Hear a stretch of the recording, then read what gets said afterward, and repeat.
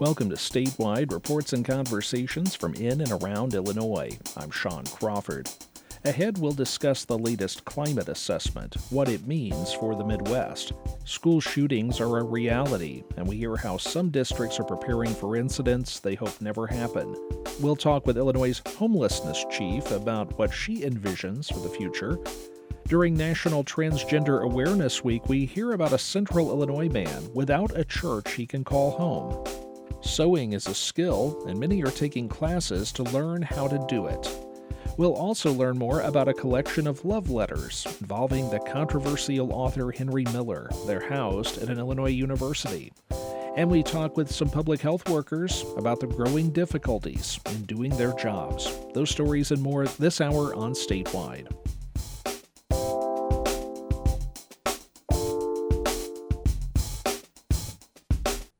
This is Statewide. I'm Sean Crawford. Rising seas, hotter summers, and more rain are all on the way, and in some cases are already here. The Biden administration's National Climate Assessment came out this week. It means hotter and wetter conditions for the Midwest. WBEZ and GRIST regional climate reporter Juan Pablo Ramirez Franco talked with Mary Dixon about it. What does all of this mean for the Midwest? Sure. So compared to just 100 years ago, the Midwest is a warmer and wetter place than it used to be.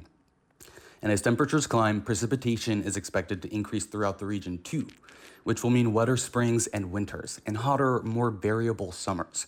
So if emissions continue at the going rate, things here could move pretty quickly between instances of extreme heat, so like think droughts, and instances of heavy rainfall, so perhaps flooding.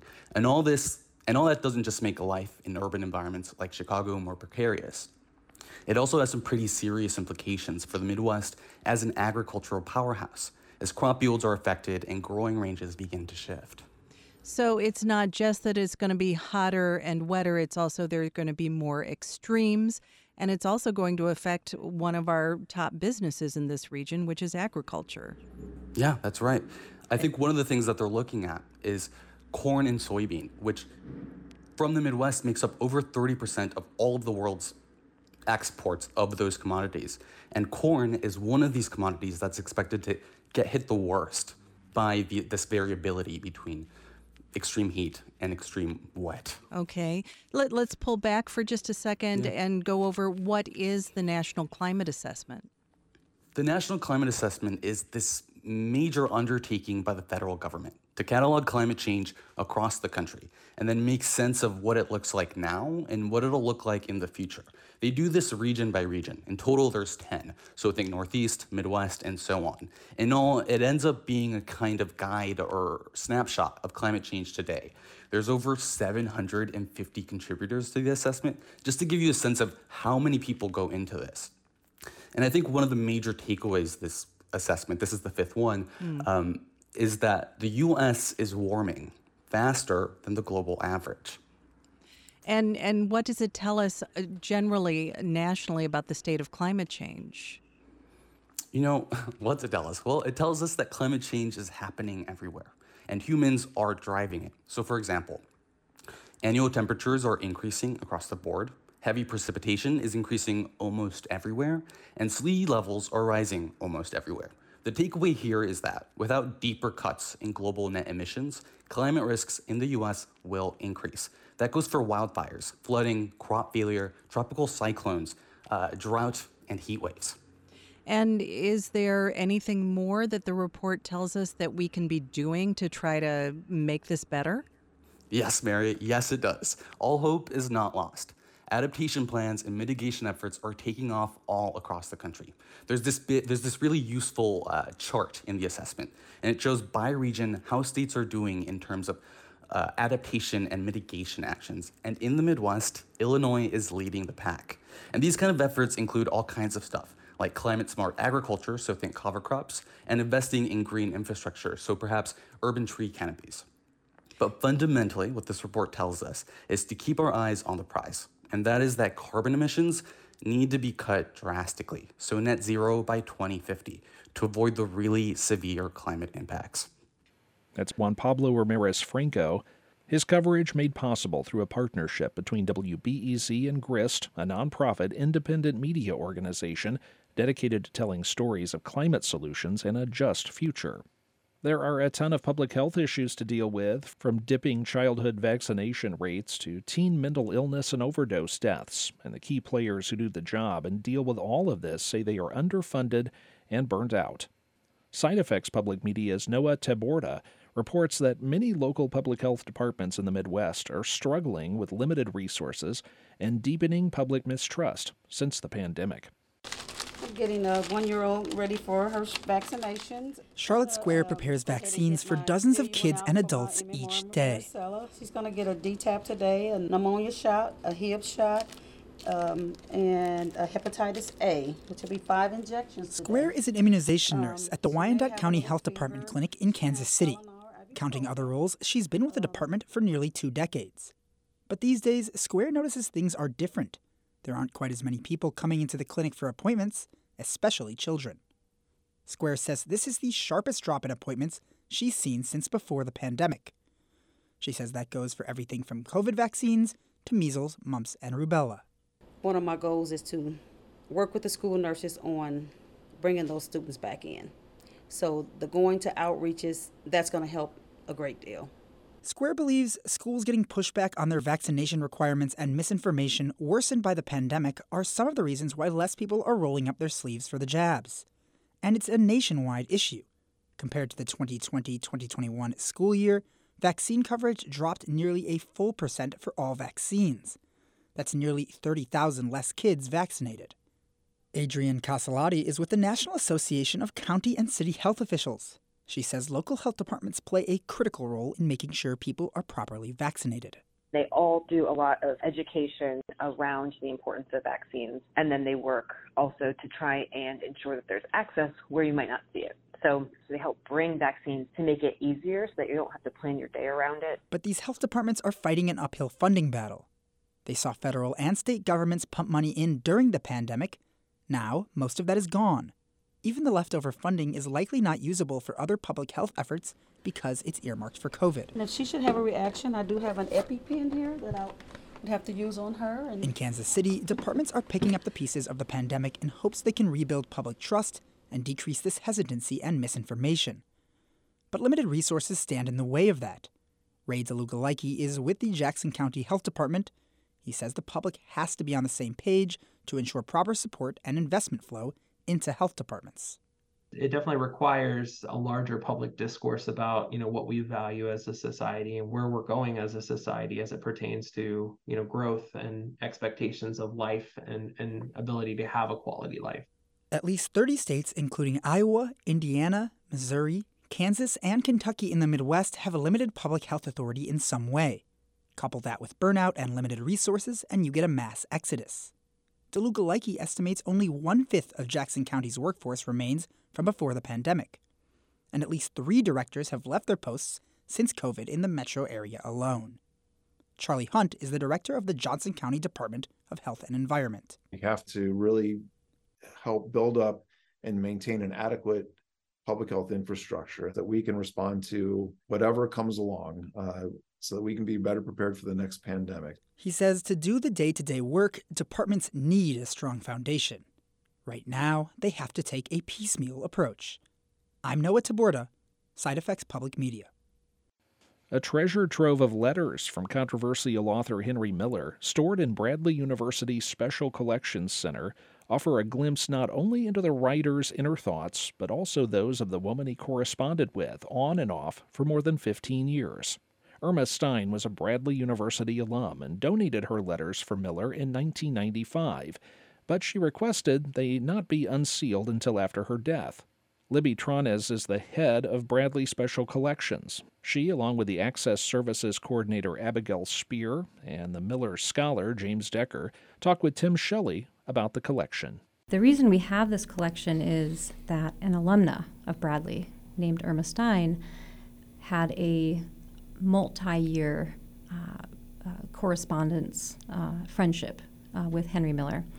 And toward the end of her life, and this would have been in the mid-1990s when she's 91, she had a sense that there was something important about this literary friendship, this pile of correspondence and books that he had sent her over the years, that she didn't want to go to somebody who wasn't going to value it.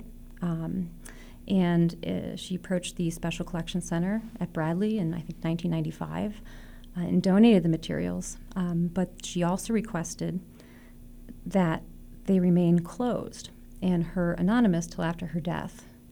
And so it's interesting that despite the obscenity trials and, of course, in '64, the Supreme Court of the United States saying that, Miller can't be constitutionally banned. In the U.S., there's still this stigma about his work and the topic of sex and talking about sex in the public or openly that Irma Stein never shook. And so there is that secrecy still when she donated the collection, even though she chose to preserve it and leave it with us. Now it's been on the shelf in our vault for since 1995, but she passes away in 2002. So why the collection wasn't made available then, I don't know. I think it had probably been forgotten about. And when we say the collection, just to describe our radio listeners, we have sitting in front of us a binder full of materials, a variety of other things, a few books in front of us. How big is the actual collection? Because they're letters, a lot of it can be condensed into about 2 boxes. But there are numerous books, about over a dozen or so, of books that Irma Stein preserved, as well as multiple binders of letters spanning. The bulk of the collection of the letters starts primarily in 41 and 42. And throughout the mid-1940s, it starts to taper off. She had enlisted in the Women's Army Corps, and I think, unless we just have a lot of letters that just didn't get donated, correspondence really does start to taper off. And, I imagine it was a big case of just life getting in the way. Miller ended up getting married, having children, and Irma started to, get on with the rest of her life, because for a lot of her life, she seemed to have just been sort of floating through and not really attaching herself to much. When they met, she was living in Chicago and working as a secretary, I think. Like a bookkeeper at a gas company. Yeah. And so it was through her correspondence with Miller that we start to see where she starts to attach herself to something in life, where she, enlists in the Women's Army Corps. And then after she gets out, she spends time in Europe, and then she attends Bradley. And then there are a few letters in the later years, in the 50s and the 60s, but there's really not much after that. Yeah, and those letters aren't, Abby didn't mention this, but I should. We have one letter in our collection by Irma Stein, and the rest are from Henry Miller or Henry Miller's friends and colleagues who he's connected Irma Stein with. And so one of the things we're hoping for with the announcement of this collection, which is now open to researchers and will be online soon, is that Henry Miller scholars out there or family connected to Irma Stein in this area will reach out and let us know if there are more letters from her.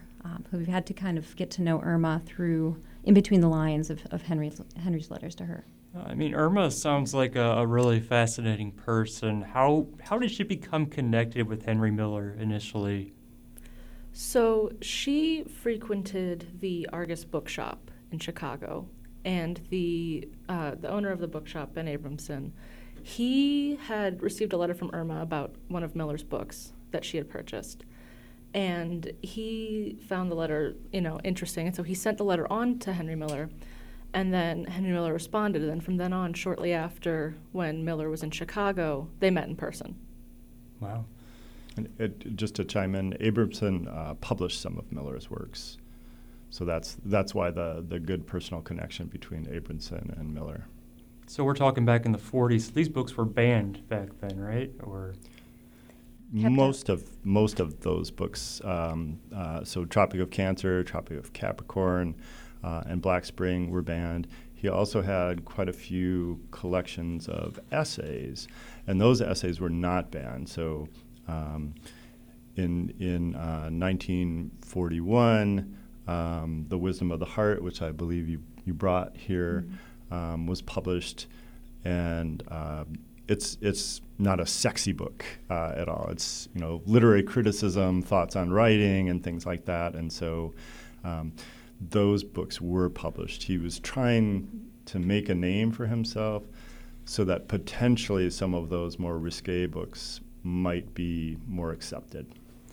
And just to talk a little bit about the contents of the letters, both from, I guess, a personal perspective and also a scholarly perspective, what's in these letters and why are they important kind of to the broader, scholarly picture? So I think that I brought some letters and might read a little bit from them if there's time. I think that obviously Henry Miller scholars and people interested in Henry Miller, his fans, right, would be interested in these letters because we don't know everything about Henry Miller, and this is another part of his life that until now has been kind of hidden in our vault on the third floor of our library.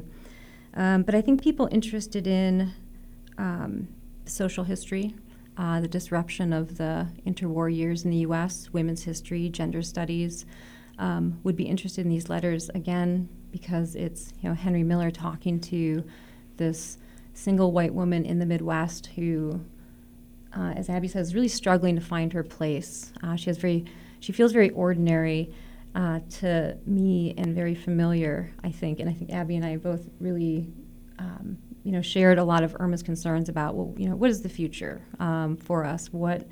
How can we make a meaningful life? What if we're wasting our time on this or that? And so these are things that people go through in their lives, and Irma has all those anxieties that we can glean from Henry Miller's letters. And so I think that anyone that can, have the patience to meet her through his letters will find an interesting kind of struggle for, again, a single woman living in the Midwest with her own lack of experience in her late 30s with sexual intimacy, right? And she's communicating with him about this in the letters. And so I think it's at a time when people just didn't talk about sex, right? She is talking about sex with Henry Miller in this correspondence. That's Libby Trones, Abigail Spear, and James Decker talking about Bradley University's Henry Miller Collection. We've got more to come on Statewide. We'll take a closer look at school shootings and how some districts are preparing for them. That's next on Statewide. This is Statewide. I'm Sean Crawford. New federal data shows in the 2021-22 school year, there were nearly 200 school shootings with fatalities. That is the largest number ever. Peter Medlin reports many districts are investing in new school safety training and technology. And a note for listeners, this story includes descriptions of violence. Mine's on here super tight. I guess if that's supposed to be. Jimenez Sanchez wraps a combat application tourniquet around her arm. She secures the Velcro band and twists the windlass as tight as she can to stop life-threatening bleeding. Sanchez is a 5th grade teacher, only weeks into her first year at the Kankakee School District. But she's not in an emergency. She and a group of other teachers are taking a Stop the Bleed course. It's a program that started back in 2015 to be essentially CPR training for bleeding. And as the rate of mass shootings and school shootings continue to rise, more and more schools like Kankakee are training their teachers how to stop the bleed. Dana Arsenault is a trauma coordinator at Riverside Medical Center in Kankakee, and she's one of the nurses leading the training. So we teach tourniquet care, and we teach how to put pressure and how to find bleeding, what life-threatening bleeding is, what non-life-threatening bleeding is, and basically we teach them how to stop it. She says the number one cause of preventable death in trauma is bleeding because it only takes 2 minutes. And Arsenault says 2 ways to identify life-threatening bleeding are if it has a pulse or if it's pooling. The teachers take turns applying the military-grade tourniquets on each other and themselves. Arsenault coaches them through school shooting scenarios and uses a fake leg to show how to properly stuff gauze into a wound. If you're not safe, you can't help others. No gauze in the classroom? Grab a shirt or a flag off the wall if you need to apply pressure to a wound. School lanyards make great makeshift tourniquets. And the educators see that the combat tourniquets only cost about $20 on Amazon if they want to get some for their classroom go bags. And since they're teachers, the trauma nurse talks about how to use these techniques when you're saving small children from bullet or knife wounds. So a lot of times you don't even have to put a tourniquet on them. you can just put pressure. They are not going to be sitting there nice and calm, right? So we have to distract the bejesus out of them. This is another good job for all of those little helpers in the room who want to help out. Get somebody in their face, and you need to hide whatever is going on. So if you place a tourniquet on, you're going to cover it up so that they can't see it. Sanchez knows it's necessary and thought the training was helpful, but it's still really sad. She's just a few weeks into her teaching career, and it's already something her 10-year-old fifth grade students bring up to her. Literally, like, when my kids first came into my classroom, they were like, oh, there's a closet in there. Like, so if someone came and shot the school, like, we'll all go inside the closet. And it's like, it was just really sad. Like, I'm glad that they're thinking about their safety, but I just was kind of like, they didn't have to.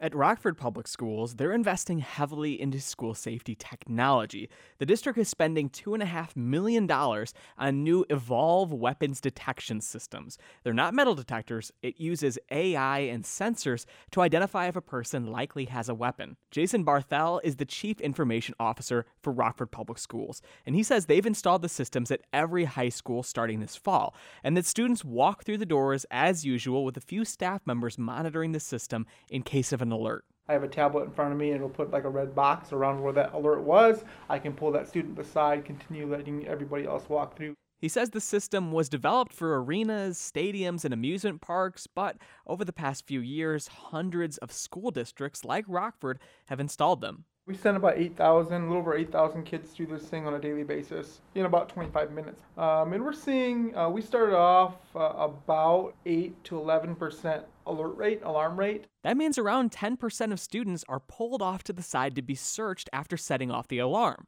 But it's not weapons that are setting it off. It's eyeglass cases, Chromebooks, among other everyday objects. Barthel says they've yet to have a real weapon identified with the system, and he says he expects the false alarm rate to go down. A 2022 BBC report questioned if Evolve systems are as effective as they claim, but Barthel says that's not a concern. And Barthel says the district paid for the Evolve system with funds already allocated to their technology budget. We've heard from parents and the community through surveys that people are concerned about safety and security in the building. So let's add this to our tool set, and we can do it without costing the taxpayer another dollar. Mass shooting fears aren't going away. And since schools can't pass legislation, all they can do is apply a tourniquet or build up defenses to make students, staff, and families feel more protected when they walk into class or drop their kids off. I'm Peter Medlin. The Lill Street Arts Center in Chicago has seen a surge in demand for beginner sewing classes. In fact, classes there have been full for the past 2 years. Anna Savchenko stopped by to find out about the fun and sometimes serious reasons people are picking up the craft. On a recent gloomy morning in Studio 310, Anya Lichtenau is ironing down the edges of her black canvas fabric. I fold and then iron straight away. It's covered in skulls. Her 8-year-old daughter picked it to match her skeleton costume for Halloween. Lichtenau then moves to her workstation and revs up her machine. Where does your mind go while you're sewing? Quite frankly, nowhere. It's just going empty. I mean, I still need to concentrate to keep it straight, but all I do is I check that my one line of the fabric is aligned with the foot, and then I just go for it. And it's better than any yoga. You just go shh. That feeling is partially what drew the clumsy and slightly impatient Lichtenau to sewing. As she describes herself, the former math teacher recently moved to Chicago with her family from the UK and wanted to try her hands at something unrelated to mathematics, something more creative. Amanda Dazzo also wanted to tap into her creative side when she signed up for the class together with her mom, Donna Coe. They're spending some quality time together, as it's rare for Donna to visit Amanda from the Philippines. We're making a tote bag. We've already made an apron. I bought a sewing machine. What drew you to it? I think it's just like empowering to be able to make things with my own hands, and it's also challenging but fulfilling. The two petite ladies say that for them, learning to sew has been game-changing. Because we're short, we always have to buy pants where we have to have it, cut and, stitched. It's just like so expensive. Now they're tailoring their own pants. And we're calculating how much we saved. Donna stretches out her leg and shows me her freshly hemmed Adidas sweats. She says she's thinking of making mix and match pillowcases, maybe some bed sheets. Amanda's planning on sewing her siblings gifts this Christmas. They say the ideas began to flow right after their first class. It was funny because we're like in my apartment, we're like telling each other like all these like crazy ideas that we have. It's like we can't even like sleep because we're like thinking of things that we want to make. It can get overwhelming, especially with all the sewing bloggers Amanda has started following on social media. And the TikToks her siblings keep sending her for all the things they want her to make. But social media has also been a big player in getting more people interested in the craft, especially after the pandemic. For Yaira Oliveras, the pandemic made her want to pursue something she could have a physical connection to, like the soft plaid fabric she's feeding under the steady thrumming of her sewing machine. During a chit-chat break, Oliveras tells the class how her intense marketing job burnt her out. I said, I'm not happy, I'm not healthy, I'm like in my worst shape of my life, and I don't have time for myself, for my kids, for my husband or anyone. I was working on weekends, and I said, it's either my health and my sanity or this job. So she quit, and several months later signed up for a sewing class at Lil Street. Now she's picking out her own fabrics and even dreaming about maybe starting her own sewing-related business. She says it's given her back a sense of autonomy. I think people have realized that you can take ownership of your life in so many different ways, and this is a way of finding yourself in that space, whether it's this or any other creative outlet. On the Savchenko BEZ News. When you turn on the TV these days, it's easy to find a dating show. The Bachelor, Love Island, Love is Blind, to name a few, and even one focused on farmers. Fox's Farmer Wants a Wife wrapped up its first season. The show got Harvest Public Media's Excaret Nunez wondering what dating is like for farmers and ranchers, and she started by visiting one of the show's contestants. Oklahoma rancher Landon Heaton never expected to wind up on TV.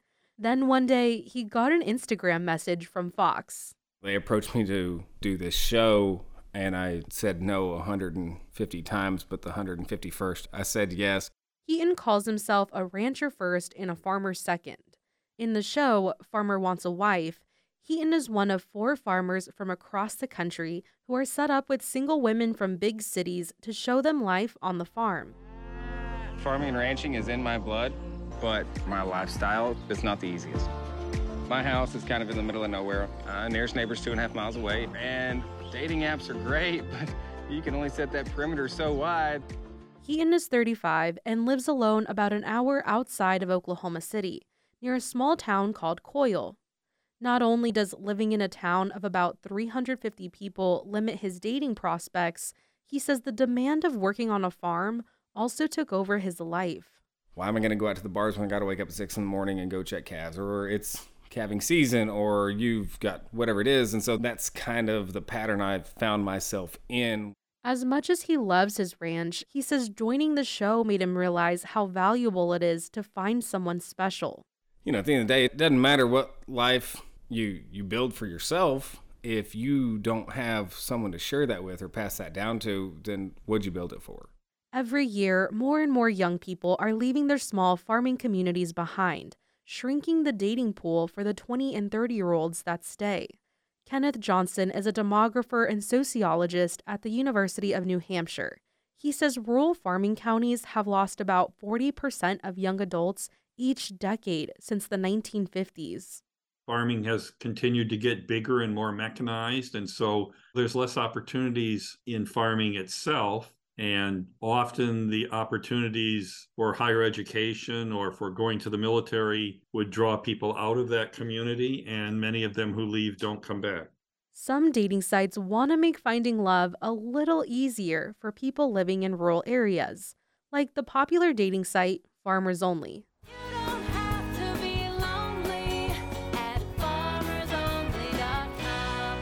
City folks just don't get it. Farmers Only is a niche online dating site for farmers, ranchers, and rural people to connect. and has attracted over 10 million members since it launched in 2005. Michael Gober is the marketing manager of Farmers Only. He says despite the name, the dating site is meant for people with similar small-town values to find each other more easily. They want somebody who is accepting of their lifestyle, somebody who's accepting of their work ethic and their work-life balance, and wants to make a life together in rural America. For some, that might mean driving long distances in order to date. I was always kind of a out-of-town girlfriend kind of guy. That's Chris Dowling. He's 30 and recently married. He says he met his wife on the dating app Bumble while visiting some friends in Oklahoma City. He would drive about 3 hours from his family's farm to visit her in the city for every date. Before he was married, he says he'd looked for relationships outside of his hometown of Alva because he wasn't really interested in dating people he had known since the 2nd grade. If I wanted to explore a dating pool in Alva, there's going to have to be, the same people. I guess it was easier to date outside of what my norm would be, right? He and his wife, Kendall, currently live in a suburb of Oklahoma City, but he says he dreams of moving back to his hometown with his wife one day to raise their future kids on the farmland he loves and grew up on. For Harvest Public Media, I'm Excaret Nunez. Steel continues to be the dominant industry in northwest Indiana, as it has been for more than a century. While the mills have provided good-paying jobs, they've also been a major source of air pollution. And as Michael Puente tells us, a disproportionate number of those people breathing in the toxins are Black and Latino residents, like Kimmy Gordon of Gary. Gordon is the head of Brown Faces Green Spaces, an environmental advocacy group. I spoke to her this week at the Gary Public Library about tougher federal regulations proposed for steel mills. I first want to know, what's it like to live in Gary and be surrounded by those huge mills, and how does it impact her day-to-day life? Currently, I think we all have some form, if long-term living in Gary, we'll all have some form of respiratory ailment or distress, whether it be during allergy season or whether it be chronic. My son in particular he was born with respiratory issues. As we know, living in pollution rates as high as those of in Gary, Indiana, can affect not only the air that we breathe, but the bodies of our embryos. And so it's in utero that also respiratory issues can develop through those trimester phases. Well, Kimmy, the Biden administration is proposing new regulations to force steel producers to reduce their emissions. In your opinion, are those regulations stringent enough? The recent proposed regulations coming through the EPA for steel regulations are kind of a small, tiny dent in, a really, really big mountain. And 15% reduction is like taking a glass of oil that's got 100 ounces in it, taking 15 ounces out, and then putting water in that. If you can visualize what that looks like, that's what, in the narrative, that's essentially what we're getting. It's like we're still seeing, smelling, feeling, breathing, bathing in, these chemicals, but we're going to do it at a 15% less rate. It doesn't make much sense to me. I believe it's a good start. Well, Kimmy, your group is on the forefront of this fight against polluters. Are you getting enough support from other Northwest Indiana residents, many of whom may depend on those mills staying open? Can there be a healthy balance between the mills and protecting the environment? I do believe there can be a balance. As a collective, now that environmental justice is at the forefront of funding opportunities and advocacy opportunities, we see more people in support of Gary right now than ever before. Gary is in a crisis. We are an environmental justice city, one of the top 3. Years of degradation, and now our house is on fire and we need help. And I think a lot more people are seeing that. If you want to talk about environmental justice, Gary, Indiana is that poster child. Gary, Indiana is that city in this region that's been affected, far further than any of the other cities surrounding us. Well, Kimmy Gordon is head of Brown Faces Green Spaces in Gary. Thank you for joining us. Thank you for having me, Michael. Working on the problem of homelessness in Illinois, we'll talk with the person filling a new position in the state. That's just ahead. Welcome back to Statewide. I'm Sean Crawford. Christine Haley was appointed state homelessness chief in September 2021 after Governor J.B. Pritzker signed an executive order that created the role. In that capacity, Haley leads the state's efforts to decrease homelessness in Illinois, improve outcomes for people who experience homelessness, and strengthen safety nets. She talked with our Maureen McKinney. The governor launched several initiatives to work on the issue of homelessness. Can you speak to those and what funding is available? So in September of 2021, Governor Pritzker signed an executive order to fight homelessness. And that executive order creates 3 entities. It creates the Interagency Task Force on Homelessness, which is charged with understanding how we can align state resources and state strategies to address homelessness. It includes the creation of the Community Advisory Council on Homelessness. So the name of our plan is called Home Illinois, and its goal is to work towards ending homelessness in our state. That included an increase of $85 million to be able to support people who are living doubled up with family and friends and those who are living outside. Some of the projects that we support include more shelter. So we have more money in the Illinois Department of Human Services emergency and transitional housing program to support the expansion of the availability of shelter beds. We've invested in more prevention dollars. And then finally, it also includes money for more permanent housing resources, right, to help support folks as they are moving from being in shelter to a permanent home of their own. What about the migrant issue? Have those efforts been difficult for the state, and has it forced resources to be pulled from other programs? So our work in Home Illinois is to ensure that all people have a safe and affordable place to call home, right? So we really understand that if people who have been homeless in our communities for months or years, or those folks who are in a housing crisis and have arrived to Illinois recently, that our work and our goal is to understand how we're able to support all people who are having a housing crisis.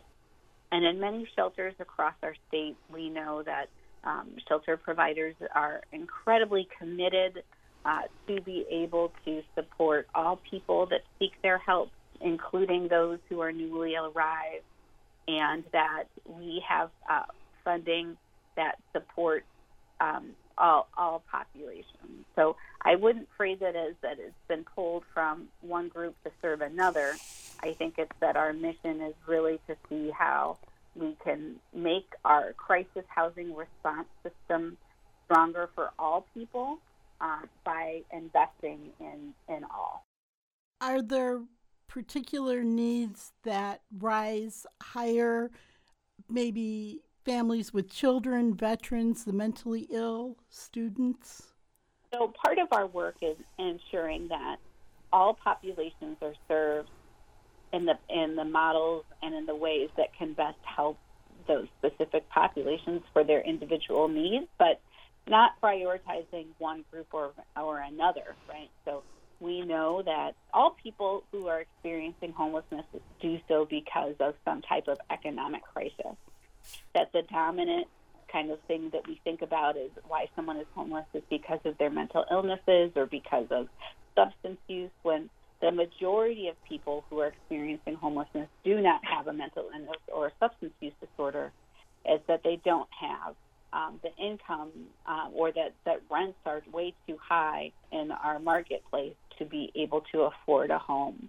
And so our work is understanding how we support all people, be that if it's a veteran, if it's a person who is fleeing domestic violence situation, if it's a parent and their children, if it's a single adult who has had some type of crisis, that we want to support all people, all now, because as we understand, housing is a human right, and we want to be able to support the implementation of making that right a reality for all Illinoisans. How does the need to address homelessness differ in different parts of the state, including urban, rural, and small urban communities like Springfield? All over our state, be that rural communities, our urban and suburban communities, that there is homelessness in every community that we know, and that we do, though, want to understand what are the specific strategies that are needed to tailor the responses adequately in rural communities. At the end of the day, we know that folks need a safety net, right? So be that in Springfield, Decatur, in parts of southern Illinois and northern Illinois, we know that a safety net, an adequate safety net, so that when someone does have a housing crisis, that there's a resource for them on the other side, is at the basis of prevention.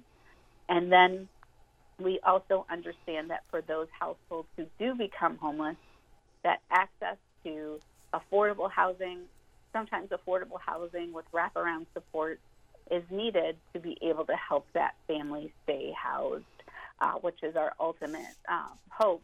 We understand that in rural areas that homelessness may look different, as far as being less visible to communities, right? That if someone is living in an abandoned barn or along a riverbed and away from where others are living, they might not be as seen as those who may be in urban areas and where it's more visible.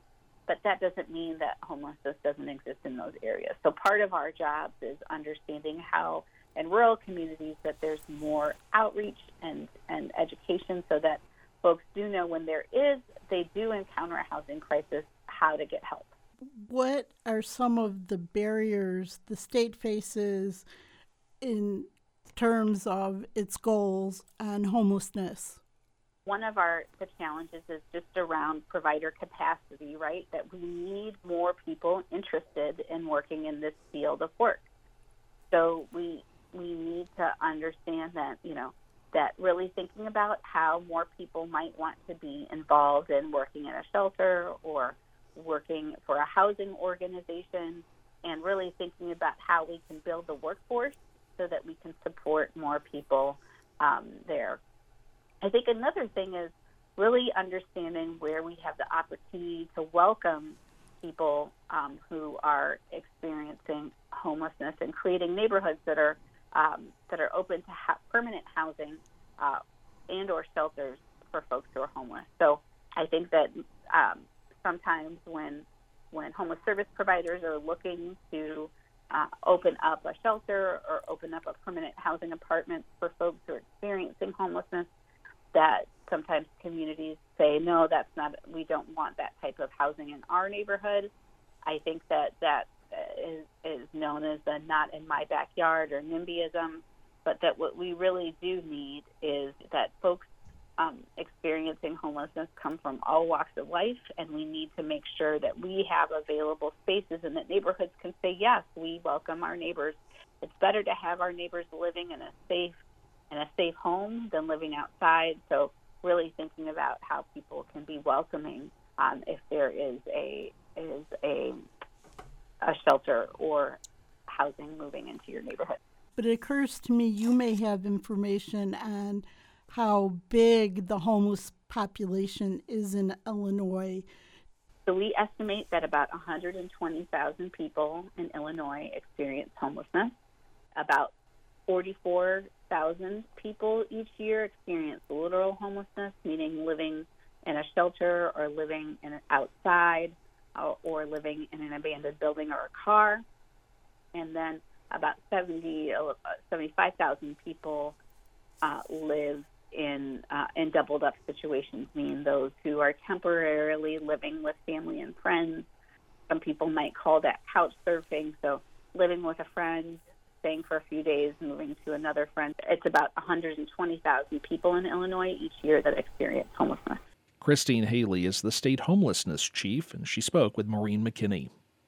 National Transgender Awareness Week is a way to increase understanding about trans people and the issues they face. A long-standing struggle for many in the trans community is the conflict they feel between their identities as queer people and their faith within Christian denominations, including the Catholic Church.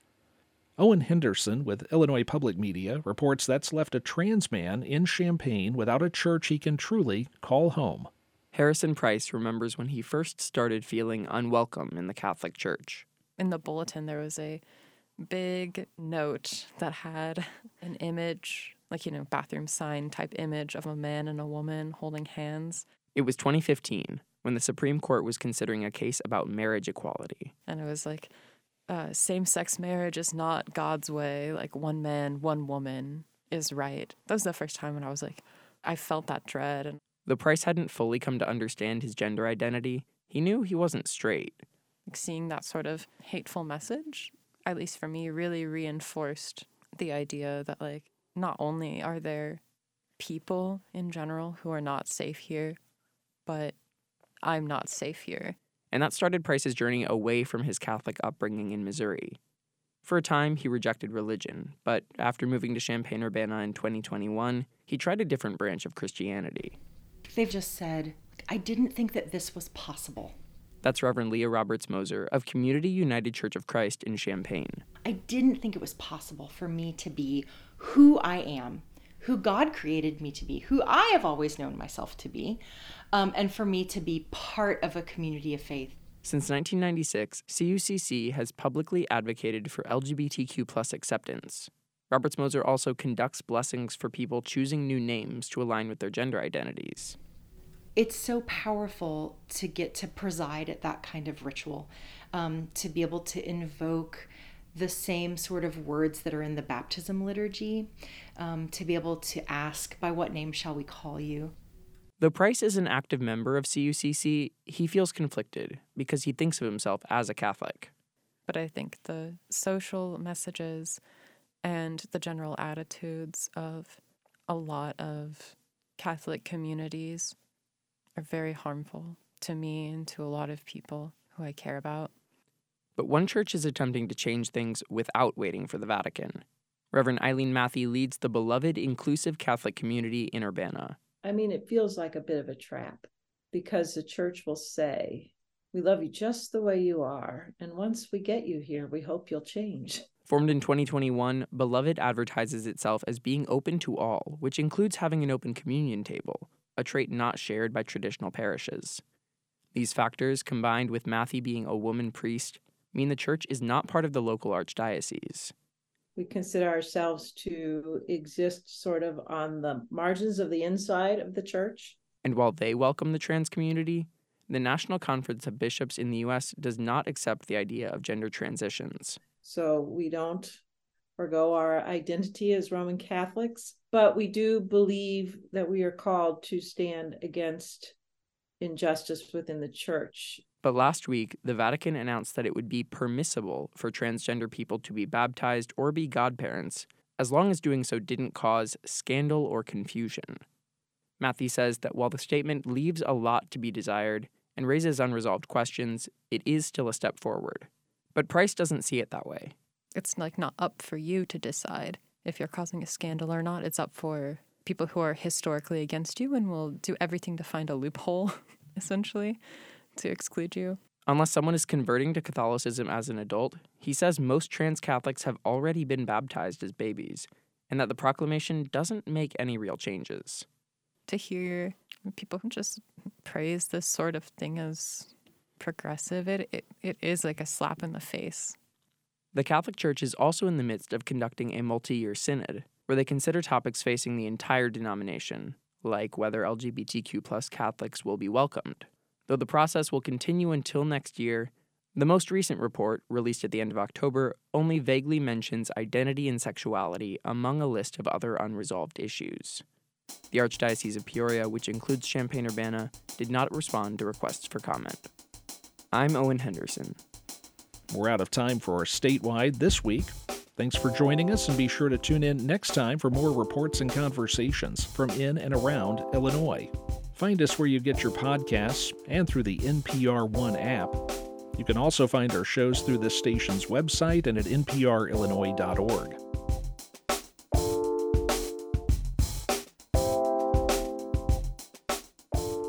I'm Sean Crawford. Statewide is a production of NPR Illinois with help from other Illinois public radio stations.